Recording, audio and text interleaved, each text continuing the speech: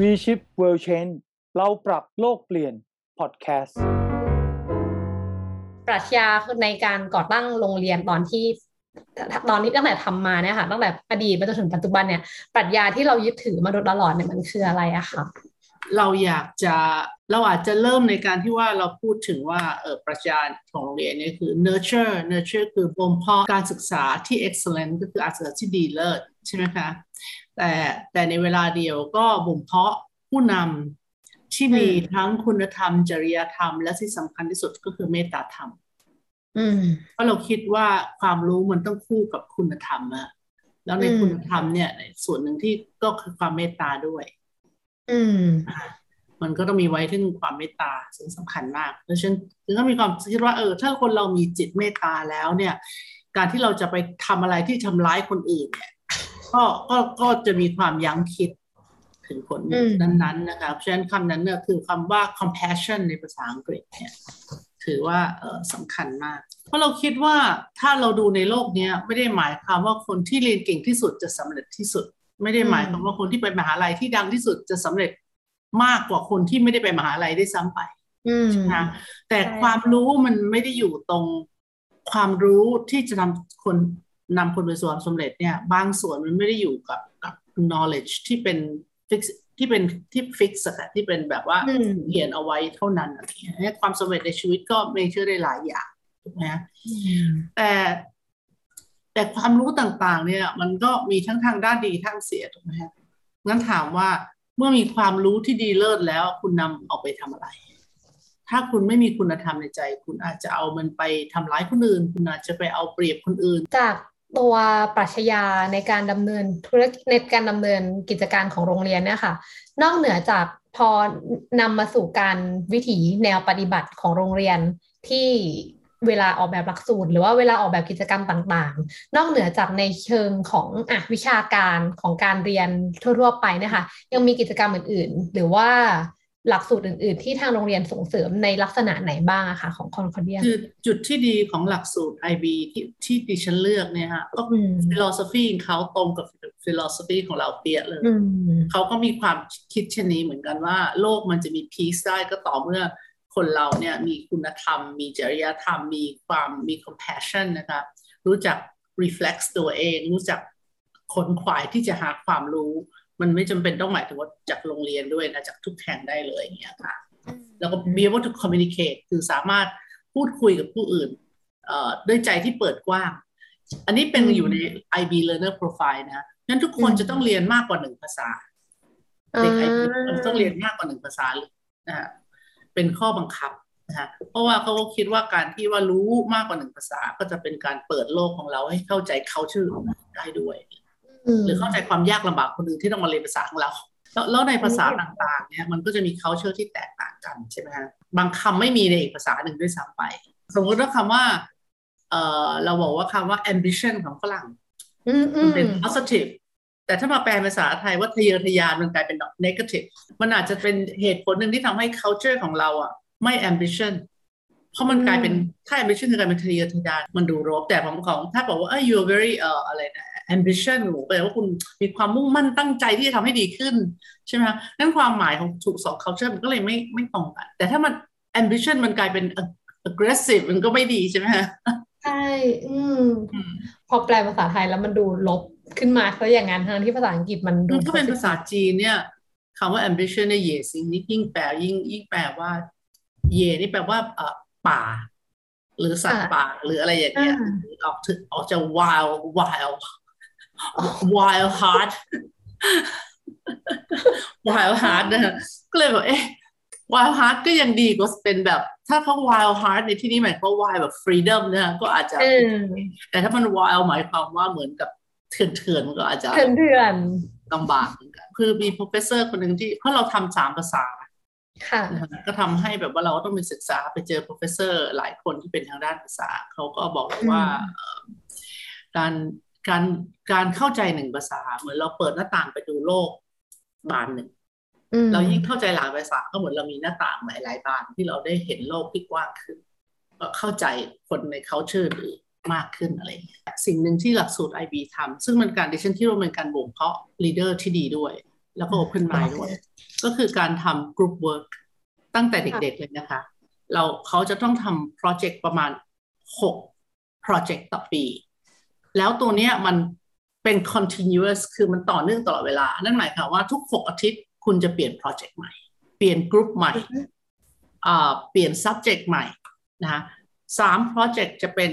ภาษาจีน3โปรเจกต์จะเป็นภาษาอังกฤษสลับกันไปสลับกันมานะคะงั้นถามว่าเราไม่ต้องพูดเรื่องภาษาแล้วกันนะเพราะเราอยากจะพูดเรื่องมนุษย์มากกว่านะเพราะภาษามันเป็นเอ็กซ์ตร้ามันเป็นเขาเรียกว่าโบนัสเฉยๆแต่ว่าการที่ว่าเขาต้องทำกรุ๊ปเวิร์กตลอดเวลา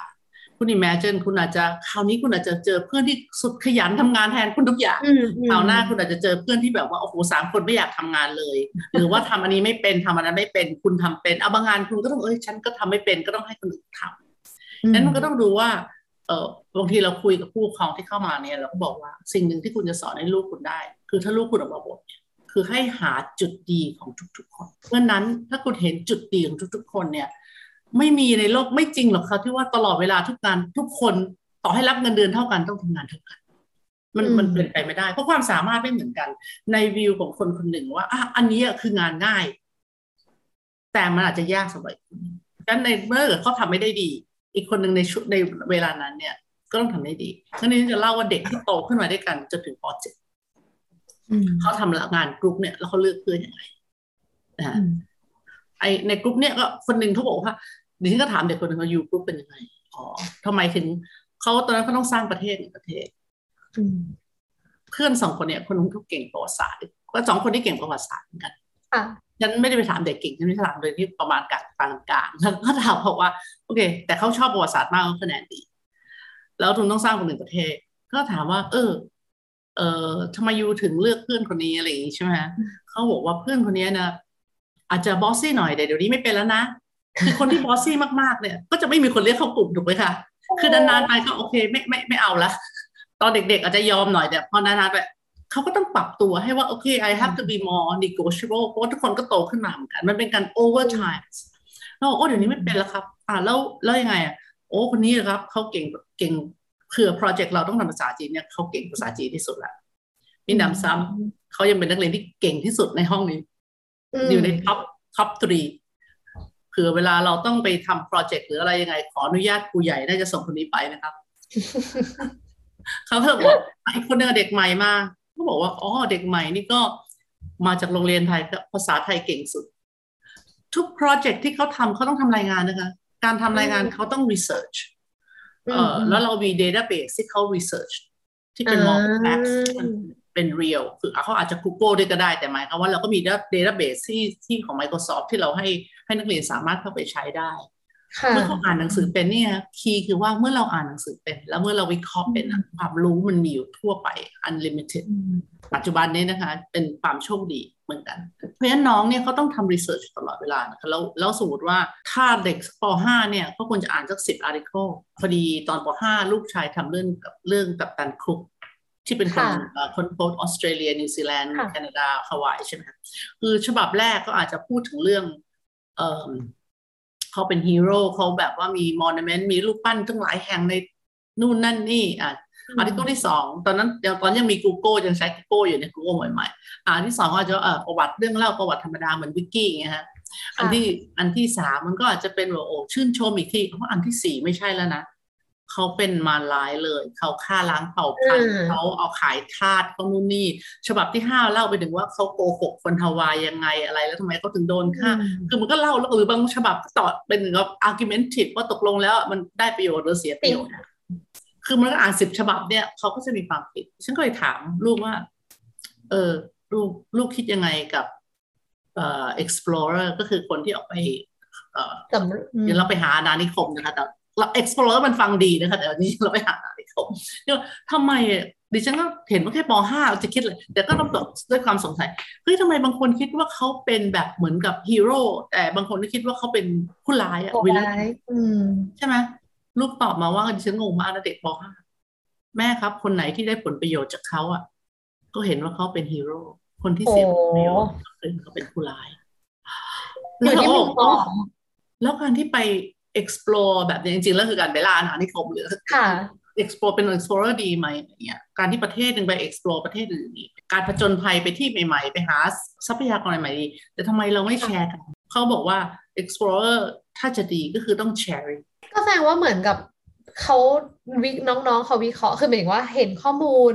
แล้วก็เอาข้อมูลมาเรียบเรียงหมายถึงว่าอ่านข้อมูล10 ฉบับก็ได้เห็นว่าโอ้มันมีหลายมุมมองมีหลายมิติแล้วเขาเองก็เรียนรู้ที่จะวิเคราะห์ได้ด้วยตัวเองด้วยว่าทำไมมันถึงเป็นอย่างนั้นทุกอย่างที่คุณทำโปรเจกต์คุณต้อง reflect ว่าแล้วต้องคิดกับเองว่าแล้วมันจะมีผลกับสังคมยังไงใช่ไหมคะสมมติถ้าเขาทำป.2เขาทำเรื่องสัตว์ที่จะสูญพันธุ์อ่ะเขาก็ถามว่าแล้วคุณจะช่วยมันได้ยังไงอ่ะเด็กบางคนสมมติเขาทำเรื่องถ้าสมมติว่าเขาทำเรื่องสัตว์ที่คนล่าไปทำขนเขาก็บอกเขาจะบอกว่าผมจะไม่ซื้อคนผมจะ convince ให้ทุกคนทำโปสเตอร์หรือ convince ให้พ่อแม่พี่น้องเราตัวเองที่จะไม่ใส่ขนสัตว์อย่างเงี้ย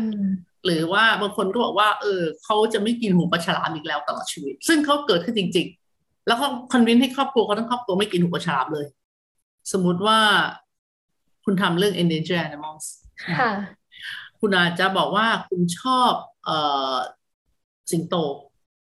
สิงโตมันอาจจะไม่ endangered ในแอฟริกาคุณอาจจะชอบโอเค white rhino มันแทบจะสูญพันธุ์ไปแล้วอาจจะไม่เหลือแล้วก็ได้อีกคนหนึ่งชอบหมีแพนด้าอีกคนหนึ่งชอบอนาคอนดาอะไรก็ว่าไปปัญหาก็คือว่าคุณก็จะไปอยู่ในกลุ่มแอฟริกาเรียนรู้อย่างที่หนึ่งคุณเรียนรู้ว่าในโลกนี้มี7 ทวีปและมีสัตว์ที่ไม่เหมือนกันแล้วคุณก็จะเรียนรู้ว่าความสัตว์ที่ไม่เหมือนกันมันก็มีเหตุผลต่างๆที่มันสูญพันธุ์ไม่เหมือนกันถูกไหมคะจริงค่ะเพราะฉะนั้นเนี่ยพอเสร็จแล้วคุณเข้าใจเบสิกแล้วคุณจะไปอยู่แอฟริกาไปดูสัตว์เกี่ยวกับแอฟริกาทั้งหมดคุณก็ทำงานร่วมกับเพื่อนที่จะ present แอฟริกาเพื่อนอีกกลุ่มนึงก็ present เอเชียแล้วก็ไปเรื่อยแต่คุณจะได้เลือกสัตว์ที่คุณชอบที่สุดที่คุณจะลงลึกทำไมเมื่อคุณได้เลือกที่คุณชอบที่สุดคุณจะลงลึกงั้นการลงลึกของชีวิตสัตว์ชนิดหนึ่งทำไมมัน endanger ทีหลังถ้าดิฉันบอกว่างั้นคุณช่วยไปหาซิว่าทำไมแพนด้ามัน endanger คุณก็จะทำเป็นเพราะคุณทำเป็นแล้ว1 อันเพราะมันเป็นคอนเซ็ปต์คล้ายๆกันคุณก็ต้องรู้มันตายเพราะว่ามันโดนยิงล่าอะไรมันไม่มีอาหารหรือเปล่ามันไม่มีที่อยู่อาศัยหรือเปล่าเราตัดป่าหรือเปล่าก็ไม่ใช่นะไวท์ไรโนมันก็แอฟริกามีป่าเต็มเป็นเพราะคนอยากเอาหน่อมันมาทำอาหารมาทำยาคุณก็จะลงลึกเอาไม่ทำยาได้หรือหน่อคุณก็จะลงลึกก็เรียนแล้วมันไม่จริงหรือเปล่าแล้วทำไมคนโบราณอะไรมันก็จะลงลึกการลงลึกในสิ่งที่เราชอบเนี่ยมันเขาเชื่อว่ามันจะเป็นการในอนาคตเวลาเขาทำงานเนี่ยเขาก็จะลงลึกแบบนี้เขาก็จะไม่พลาดอันนี้ฮะอันนี้เป็นเรื่องสำคัญแล้วก็เนี่ยคือ reflection self reflection ไม่ได้หมายความให้คิดว่าตัวเอง negative นะเด็กๆเขาจะมีการถามตอนทุกๆจบ project หรือว่าทุกๆจบเทอมดิฉันจำไม่ได้เขาจะถามเด็กว่าให้คะแนนตัวเอง 2 star and 1 wish ดาว2 ดวงที่คุณคิดว่าคุณทำได้ดีแล้วค่ะอีก wish คืออะไรที่อยากจะทำให้ดีขึ้นไม่ใช่บอกว่าสิ่งที่คุณไม่ดีอันนี้มันเป็นสิ่งที่ฉันคิดว่ามันสำคัญนะโรงเรียนทำแบบนี้ที่บ้านไม่รู้ทำหรือเปล่าที่บ้านแต่หมายความว่า two star and 1 wish กลายเป็นเขาเด็กจะรู้ตัวเองค่ะเขาจะบอกว่าเช่นว่าหนูก็อ่านหนังสือเก่งแล้วนะหรือว่าหนูทำได้เก่งแต่หนูอยากแต่ว่า I wish ที่จะแบบว่า spelling ดีขึ้นแล้วก็ต้องเห็นว่าแล้วจะทำยังไงจะ spelling ดีขึ้นคุณจะทำยังไงก็คือต้องไปต่อใช่ใช่อันนี้ก็คือมันเป็น part of หลักสูตรที่ว่า follow อย่างเข้มงวดพอสมควรอะไรเด็กเขาก็จะคิดเป็นระบบแบบนี้ตลอดเวลาซึ่งดิฉันก็คิดว่ามันเป็น my training ที่น่าจะดีเพราะบางคนอาจจะไม่ได้เป็นแบบนี้โดย nature แต่มันโดนทำบ่อยๆก็จะเป็นแบบนี้อย่างนี้คุณครูอะค่ะหรือว่าอาจารย์ของที่โรงเรียนเราจะเรียกว่าคุณครูใช่ไหมคะเป็นทีเชอร์เพราะคุณครูมีส่วนในการที่จะช่วยสนับสนุนเป็นคุณไกด์ให้ไปได้ไกลกว่านี้ยังไงบ้างตอนนั้นเหมือนเคยได้ยินคนนี้เล่าว่าน้องบางคนแบบจริงจังถึงขั้นแบบไปทำโปรเจกต์ไปทำ charity ไปหาระดมทุน crowdfunding เพื่อที่จะเอาเงินไปมอบให้โรงพยาบาลหรืออะไรเงี้ยค่ะอยากทราบว่าทางโรงเรียนเนี่ยเราผลักดันสนับสนุนเต็มที่ด้วยวิธีการไหนยังไงบ้างอะคะถ้าสมมติน้องๆเขามีความอยากมีความ ambition มาก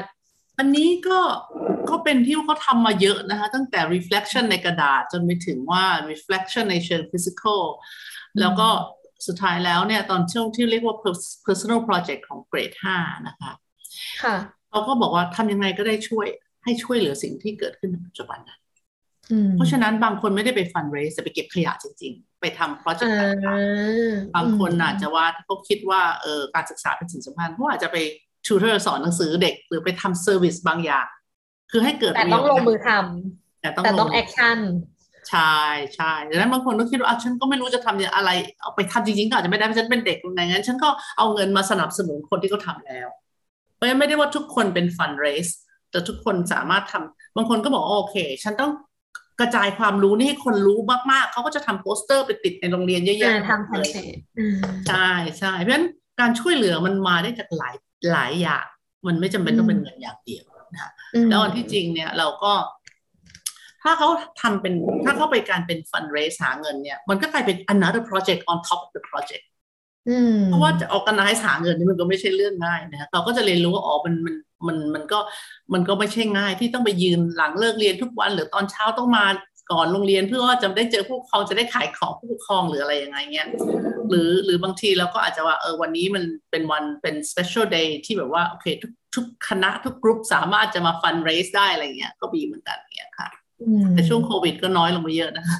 การที่คุณวันนี้ได้ทำโรงเรียนหมายถึงว่าได้เป็นมาบริหารโรงเรียนได้เห็นพัฒนาการเด็กๆอะไรเงี้ยตัวคุณวันนี้เองเนี่ยเราได้อะไรกลับมามันมีบทเรียนอะไรที่มันมอบให้กับตัวเราบ้างคะในฐานะผู้บริหารโรงเรียนได้เข้าใจคำว่าเด็กคือผ้าขาวที่เขาพูดกันมันไม่ได้เป็นแค่นิยามมันเป็นเรื่องจริง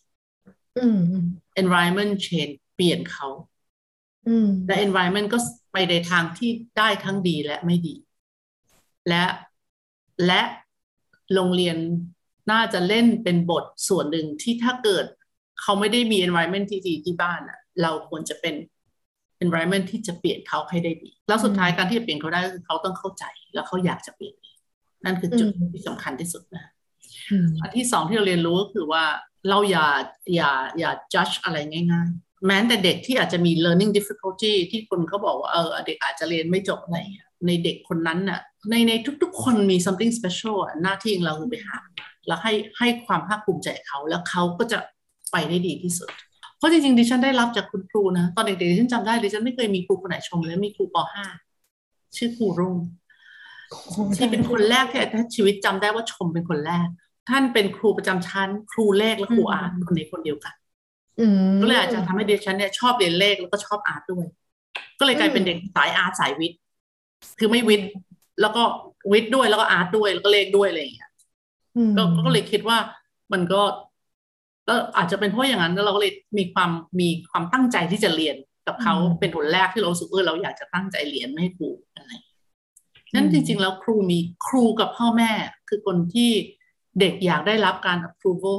ด้วยมากที่สุดไม่ใช่ตามใจสปอยนะแต่อย่าโมแต่ติเขาทุกครั้งที่คุณติเขาคือกำลังทำร้ายอะไรจิตวิญญาณของเขาถ้าคุณรู้ว่าเขาผิดคุณอาจจะแค่บอกว่าลูกคิดว่าถ้าอย่างเงี้ยมันแก้ไขได้ยังไงได้แล้วคิดแล้วว่ามันผิดตรงไหนให้เขาคิดเองเขาจริงๆเขาก็ส่วนใหญ่เด็กก็จะรู้เขาผิดเพราะเขารู้อยู่แล้วว่าผิดตรงไหนแล้วจะทำยังไงครั้งต่อไปคือถ้าคุณไม่สามารถจะให้เขาเข้าใจความผิดของเขาจากลึกๆของเขาว่ามันคือผิดมันจะไม่สามารถแก้ได้คุณทำโทษยังไงมันก็เป็นแค่ความกลัวมันไม่ได้เป็นความเปลี่ยนแปลงคือการเรียนรู้เรื่อง open mind หรือว่า think positive about other people นี่คุณพ่อสอนตั้งแต่เด็กๆแล้วเราก็เลยมองเด็กทุกคนในแง่บวกอยู่แล้วแต่หมายความว่ามันยังมีมากกว่านั้นนะคือมันไม่ใช่แง่บวกมันอยู่สามารถเปลี่ยนเขาได้อยู่สามารถ inspire เขาได้แล้วเขาก็ไปถึงฝันเขาได้คือ don't give up ซึ่งมันก็คงจะเป็นกับทุกอย่างที่เราตั้งใจทำแล้วก็รู้สึกมีความคือได้เห็นเด็กเปลี่ยนแปลงในทางที่ดีได้เห็นเด็กเก่งที่ดีไปที่มหาลัยดีๆเราก็ภูมิใจส่วนเด็กที่เขานึกว่าเขาไม่เก่งเขาได้ discover ว่าฉันก็มีความหมายฉันก็เก่งเหมือนกันฉันไม่ได้เก่งท่องจำหรือฉันอาจจะไม่ได้เก่งเรื่องนี้เรื่องนั้นแต่ฉันมีอย่างอื่นเก่งแล้วเขาก็ไปในสายที่เขาเก่งเพราะว่าในโลกนี้เราไม่มีทางทำงานคนเดียวได้อีกแล้ว ในวันที่โลกเชื่อมต่อกันอย่างไร้พรมแดนการสร้างพลเมืองโลกที่มีคุณภาพอาจต้องบ่มเพาะกันตั้งแต่พวกเขายังเป็นต้นกล้าต้นเล็กด้วยการสร้างการเรียนรู้ที่ไม่ได้จบแค่ห้องเรียนสี่เหลี่ยมแต่คือพื้นที่ไร้กำแพงที่เด็กๆจะได้เรียนรู้และเติบโตอย่างเข้าใจตัวเองเข้าใจผู้คนรอบข้างและเข้าใจสังคมเพื่อพวกเขาจะได้พร้อมมีส่วนร่วมสร้างการเปลี่ยนแปลงที่ดีขึ้นให้กับโลกใบนี้